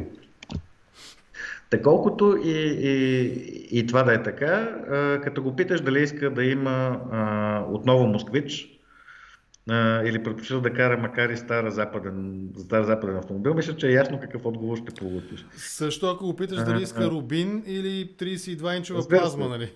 Естествено. И ако го питаш дали иска да може да ходи на екскурзия в измислим си Павликени или на остров Тасос и да няма възможност да отиде на остров Тасос, защото трябва да ходи на почивка в Павликени. Мисля, че също много ясно ще... Не, също, понеже нали, често се вади аргумента за това едно време как всичко било осигурено. Ако го питаш дали иска да отиде на почивната станция, на която закуската ще му е филийка бял хляб, четвъртинка, малко пакетче масло, една пластмасова такава кутийка. Макарони, лошо опечени макарони с сирене или може да се качи на колата и след 2 часа или там колко часа да е в Гърция или в Турция. Гърция, така. Точно така, нали, също ето ти още един естетически. Добре, това всичкото е в категорията на естетиката, да го кажем така. Не, това вече не е естетика, това е по същество. Онова с начина на поведение на държавния ръководител, било той президент или министър-председател, т.е. той начало на държавата я представлява, или така поне твърди нашата конституция и този, който я управлява, който е начало на изпълнителната и власт, съответно президент или министър-председателя, затова давам най-ясните примери като поведение, които са за мен съзнателно подражаващи на Тодор Живков, които са този на Радев и на Бойко Борисов. Това е естетика. Поведението на този, който е начало. Не искаш Филип Димитров. Нали? Това е някакъв очилатко там, който е такова... Мижев говори през брадата си, опасната си брада. Не искаш Иван Костов. Той е циганин, говори лоши неща, плаши. И е собственик на половината златни пясъци. Няма значение колко това очевидно не е вярно. Но трябва да е собственик на нея. Той трябва да ни е минал. Това е другата шизофрения. Част от повредените от комунизма хора очакват този, който ги управлява, да ги е минал, да ги е украл. Да. Не, може би и буквално очакват да ги е минал, нали, но с 200, както би казал Борисов, с 200. Няма да влизам натам, защото ще бъда наречен сексист и разни други неща, ако продължа разсъждението си по тази посока. Няма да го направя. И фройдисти, не знам какво би бил наречен. Затова няма да продължа в тази посока изобщо.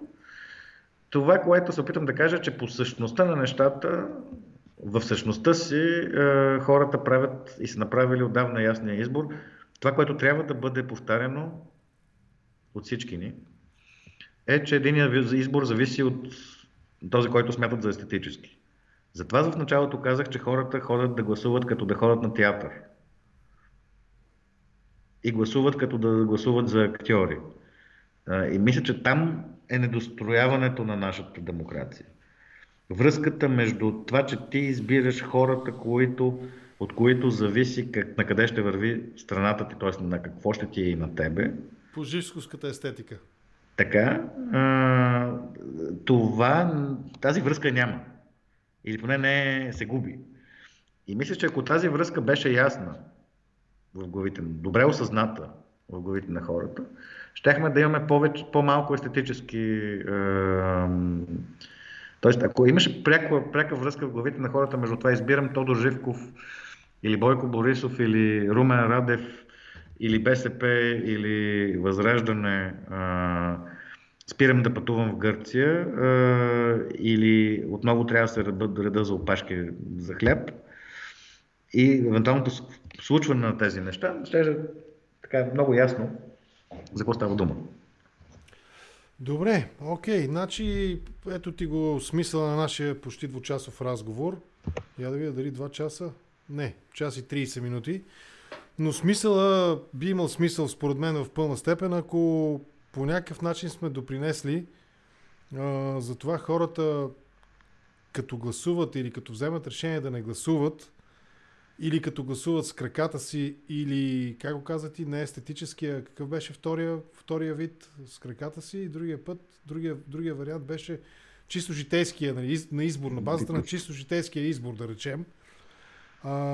Тоест, ако сме допринесли за това малко по-далеч да сме от живковската естетика в изборите и да сме по-близо до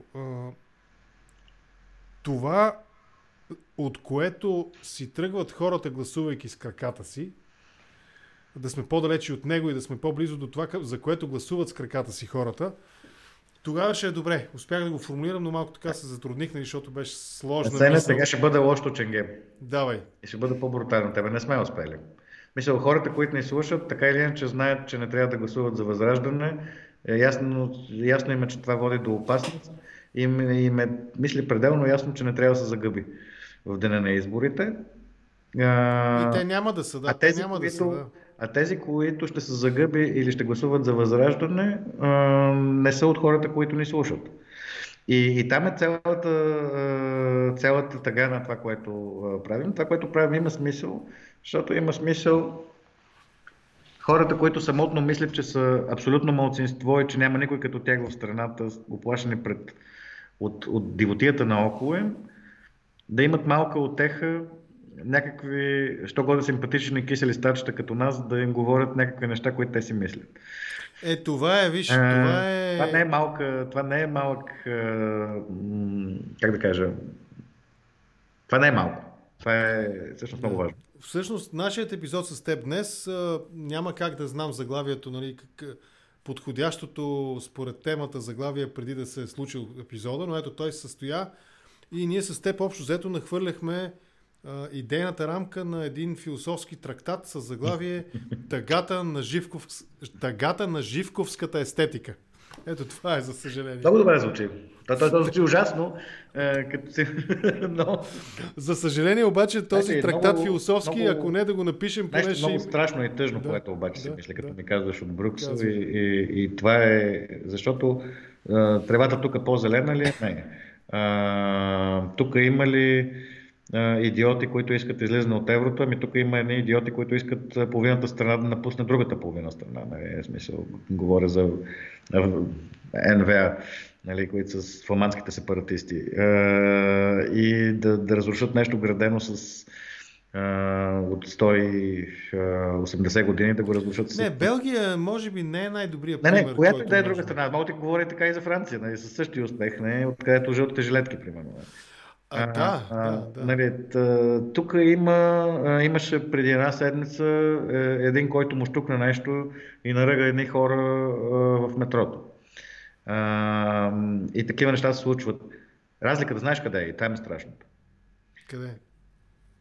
Че той с ножа, дето наръга хората, беше на 45-та секунда на земята с 20 полицая отгоре. Че ако съседът ти те заплашва с пистолет и ти го кажеш полицията, ще имаш 15 полицейски автомобила пред хода ти и този човек ще има, ако му е законно притежавано оръжието, отнето. В България полицията ще дойде само за да... Разликата е, че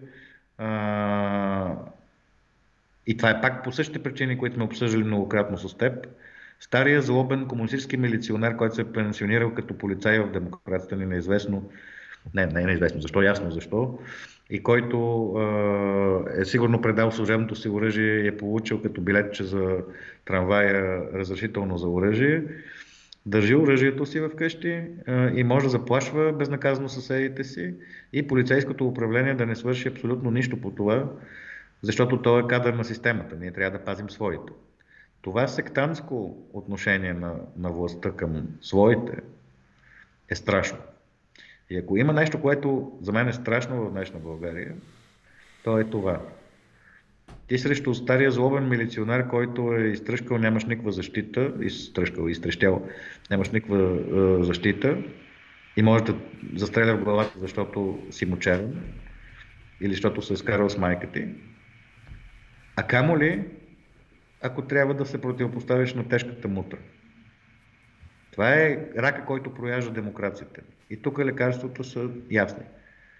Тук е правовия ред, зависи от върховенството на правото. Няма различни измислени неща по темата. Това полицаят е повече страх от полицията на полициите, отколкото от какво ще кажат, че е посегнал на старият заслужил труженик на системата. То тук с стария заслужил труженик на системата ще е същото, ако оставиш за полицая. Не си представяш, че тукашните полицаи ще са по-различни в това отношение. Само, че страха от закона и от правото, което стои над закона, е нещо, което прави тази страна различно. А ние няма да можем да стигнем до там, докато не направим лустрация. Трябваше да вкарам някъде лустрацията и в това ти предаване, опитвам се да я вкарам във всяко предаване, което имам. Не, аз съм на това мнение. За съжаление, все повече се отдалечаваме от времето, в което тя можеше да бъде ефективна. Не е така. Виж един Краси Каракачанов.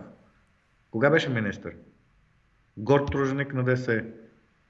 Кога беше това? Вчера. Този човек е в... Да, лустрацията, според мен, в момента би била ефективна на ниво обществена информация.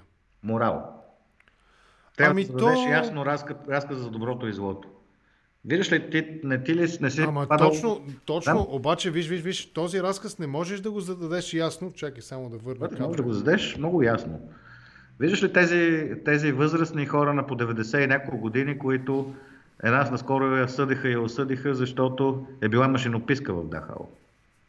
Не си представяш, че машинописката ще заволя... съвсем наскоро в Румъния и в Германия. Представи ситуацията. Това е една загубена тинейджерка, защото такива господици са били назначавани само на такава работа тогава. Да. Защото мъж на жена по старите схващания не може да работи. Тази господица, дето акъла е в... Няма да казвам в какво, все още, защото не е пораснала. На върха на... Да, на нещо. На пръщата им преди. Да. Защото трябва да пише на машината. Да, така. Тя е назначена в нещо, което нямам представа къде отива. Трябва ли да бъде тя осъдена? Трябва да бъде осъдена. И е осъдена. И това прави германската демокрация възможна след това. Ама не бе, наскоро, преди 2-3 години, един нацист на 98 години го вкараха в затвора. И пак Германия беше. Давал хора на смърт. Не е бил машинописк, разбираш ли? Няма значение, 98 годишни. Аз нарочно ти говоря за машинописката. Да. Защото трябва да е ясно. Злото, доносничеството, разсипването на човешки животи се наказва. Държавата е тук да защитава всичките си граждани и всички в нея всъщност. Независимо дали са граждани или не. Държавата е там, за да не допуска такива неща да се правят, а не да ги инсценира. Тази държава, която смисъла на съществуването е било в доносничеството, или начина по който оцелява в доносничеството, в разсипването на човешки съдби, в лагери като Белене, тази държава е нелегитимна. Щом е нелегитимна, значи тези, които са правили възможни, трябва да бъдат третирани като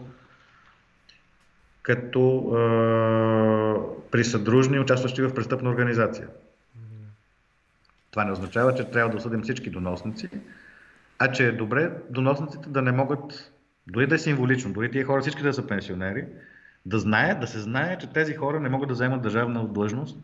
Това е лустрацията. Да е ясно кои са и да е ясно, че не могат да вземат държавна длъжност за следващите 10 или 15 или 20 години. Тоест докато има живи. Знаеш ли случай? Иначе, да, аз това, което имах предвид и може би с това да приключим епизода, аз имах предвид, че наистина информационната среда е първата стъпка. Ти го наричаш морал. Лустрация към, с цел морал в обществото. Аз смятам, че първата стъпка това е наистина информацията. Не може медиите непрекъснато да ни обливат с ченгета и да не казват. Аз съм на мнение, че първата стъпка на лустрацията ще бъде някаква форма на журналистическа самодисциплина. Като каниш някого, като му правиш визитката, да казваш: обявен от Комисията за разкриване на принадлежност към Държавна сигурност и военното разузнаване през еди коя си година с чин, не с чина, с еди къде. Това е първата стъпка, това е ясно. За да знаеш ти, че ти говори другаря милиционер от екрана, не ти говори това е политолога, не ти говори финансиста, не ти говори бизнесмена, а ти говори другаря милиционер от Държавна сигурност от екрана. Това е първата необходима стъпка. Не, това е ясно, това няма спор. Това е... И когато на някой му стане неудобно да казват, сега в студиото е Иван Петров, който за периода 81-87 година е бил сътрудник на Държавна сигурност с псевдоним и аз не знам какво там, нали, Жорката, примерно. Нали? И като му стане неудобно, като му се обадиш други път, той ще каже, по-добре да си седа вкъщи, че малко съм болен, тук нещо гърлото ме боли. Ето това е. И като махнеш всякакви ченгета, на които най-голямото... Да, ама това е... Какъв ефект се търси? На някои от тези хора най-големият успех е, че са откраднали формулата на верото. Да, не. Това има на тях. Шпионски успех.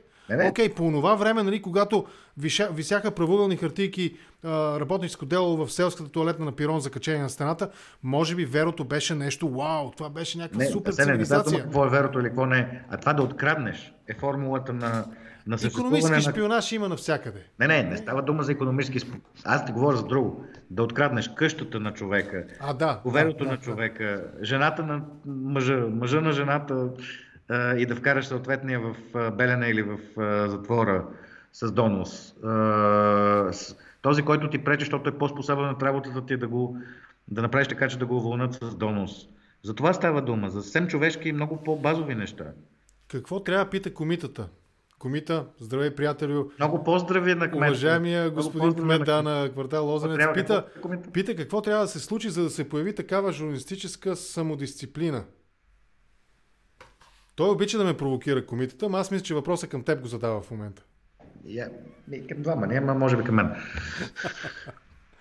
Не, лафа беше мой, нали? Така че, айде помогни ми ти първо, отговори ти, после аз ще се опитам да отговоря. Ще бъда скучен, ще кажа една илюстрация. Гледай сега, според мен...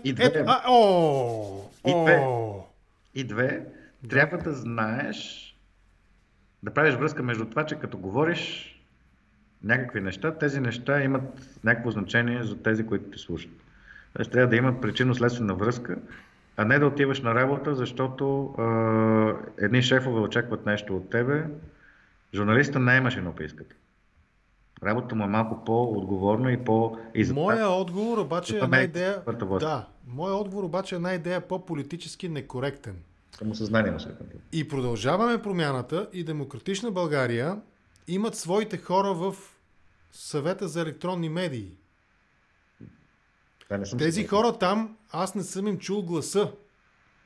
Ако те отидоха там просто за да си прекарат няколко приятни години нямат хора, човек. В залеза на... Как да нямат хора? От 2017 година не бяхме парламентарно представени, не сме имали президент. Съвета за електронни медии. В Съвета за електронни медии е Пролет Велкова, например. Тя беше назначена от президента, бе. Пролет Велкова е жената, от чийто радиоефир не слизаха 10 души от Демократична България. Аз помня нещата. Хубаво. И тези хора в Съвета за електронни медии са толкова в момента не на мястото си, не в час, че не могат да решат един елементарен въпрос за решаване с журналиста Петър Волгин.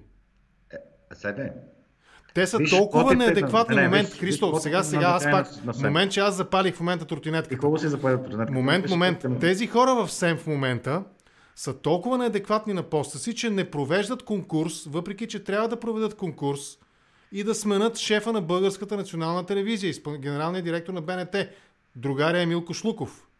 Едната имала конфликт на интереси, другата не знам какво, третата не можела да вземе решение и Кошлуков остава на поста. Те имат задължение да напроведат втори конкурс в някакъв определен от закона срок. Не го провеждат. Започват съдебни процеси в момента някакво дело и в момента делото циклеше доскоро, сега не знам къде, на фаза чакаме стенографката да даде показания дали тя е правила стенографния запис от еди коя си сесия на събранието на Съвета за електронни медии. Прощавай много, завършвам.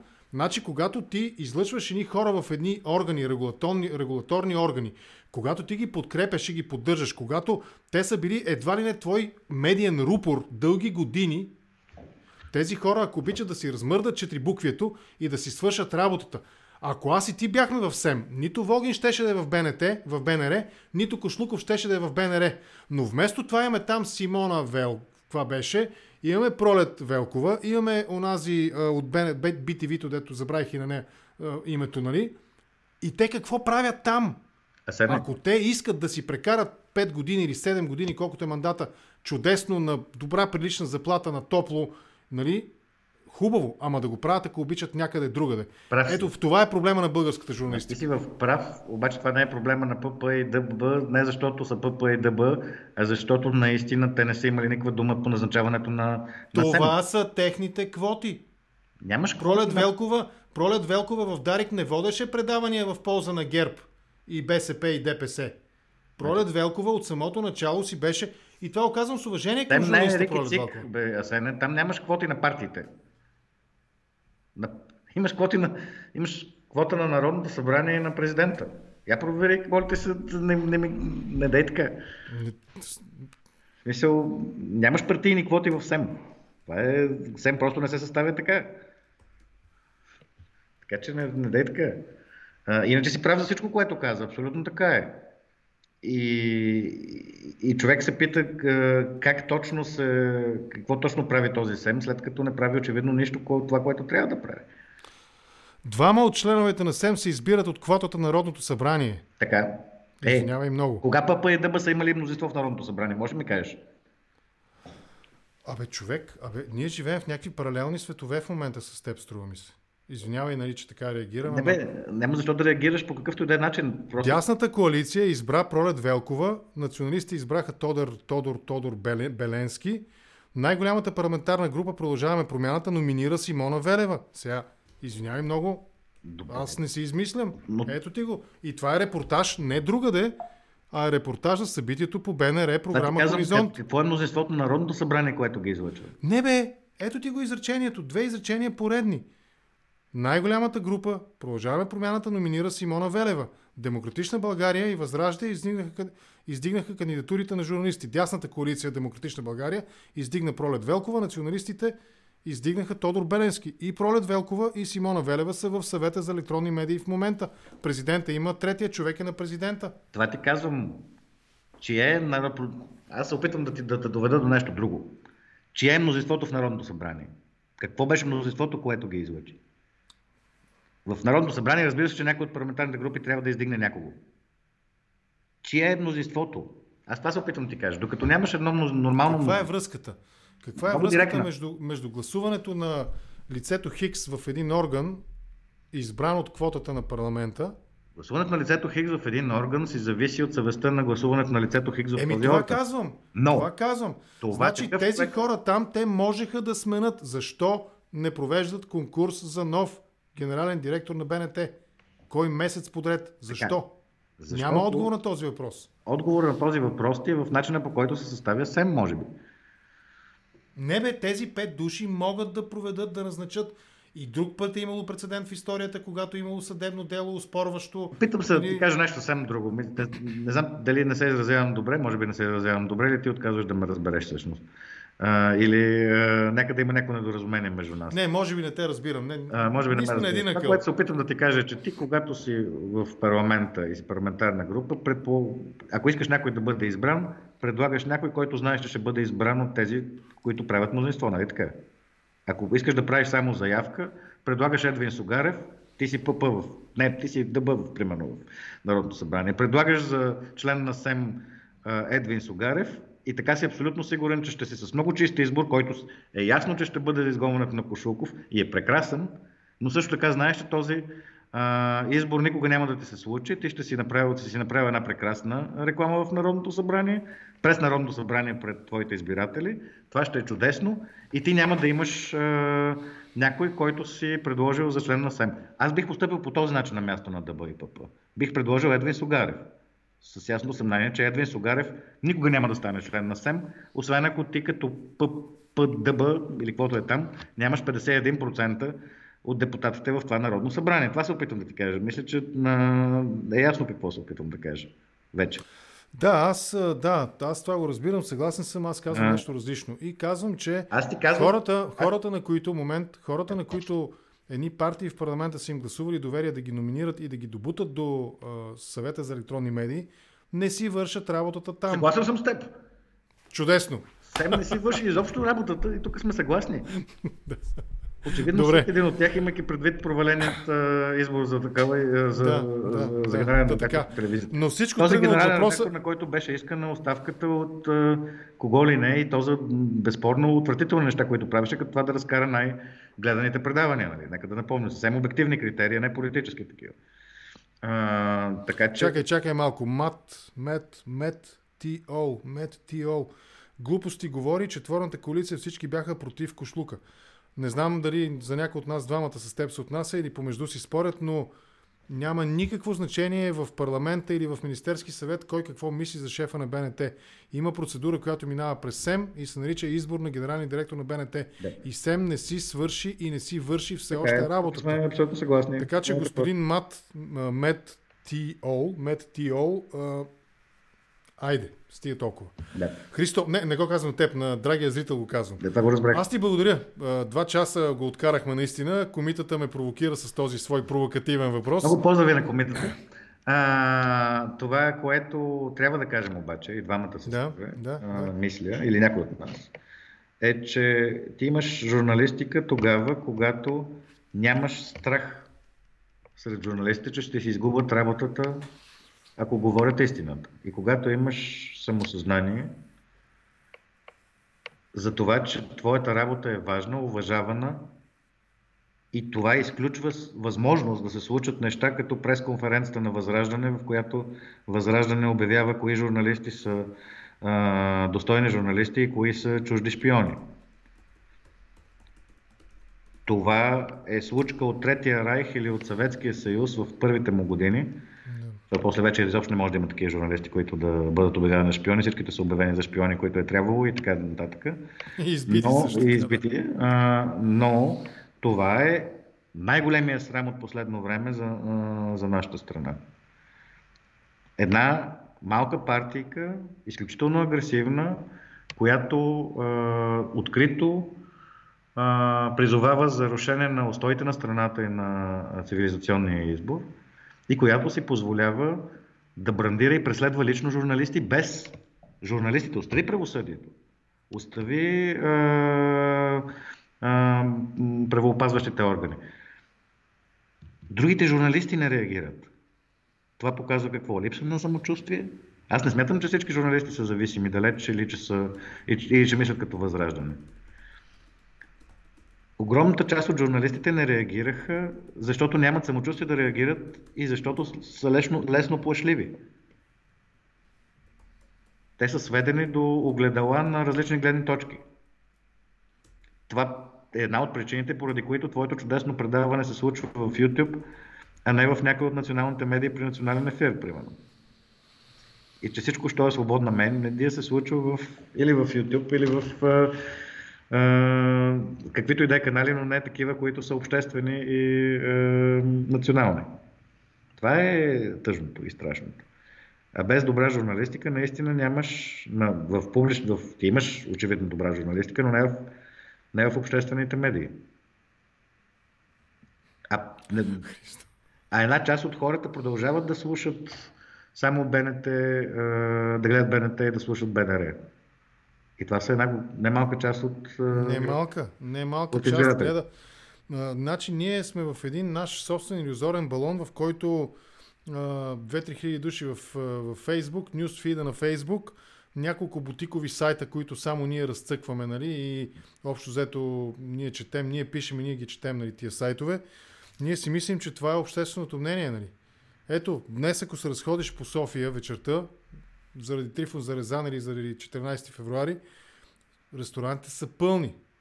И, нали, един им обясни на тия хора, ама инфлация, ама това, ама онова, ама, нали, поскъпнали цените, то двама души дотият на ресторанта, но сигурно 50, 60, 70 лева така ще хвъркнат, нали. Обясни им на тях, нали, войната, обясни им, нали, в смисъл, ние си знаем.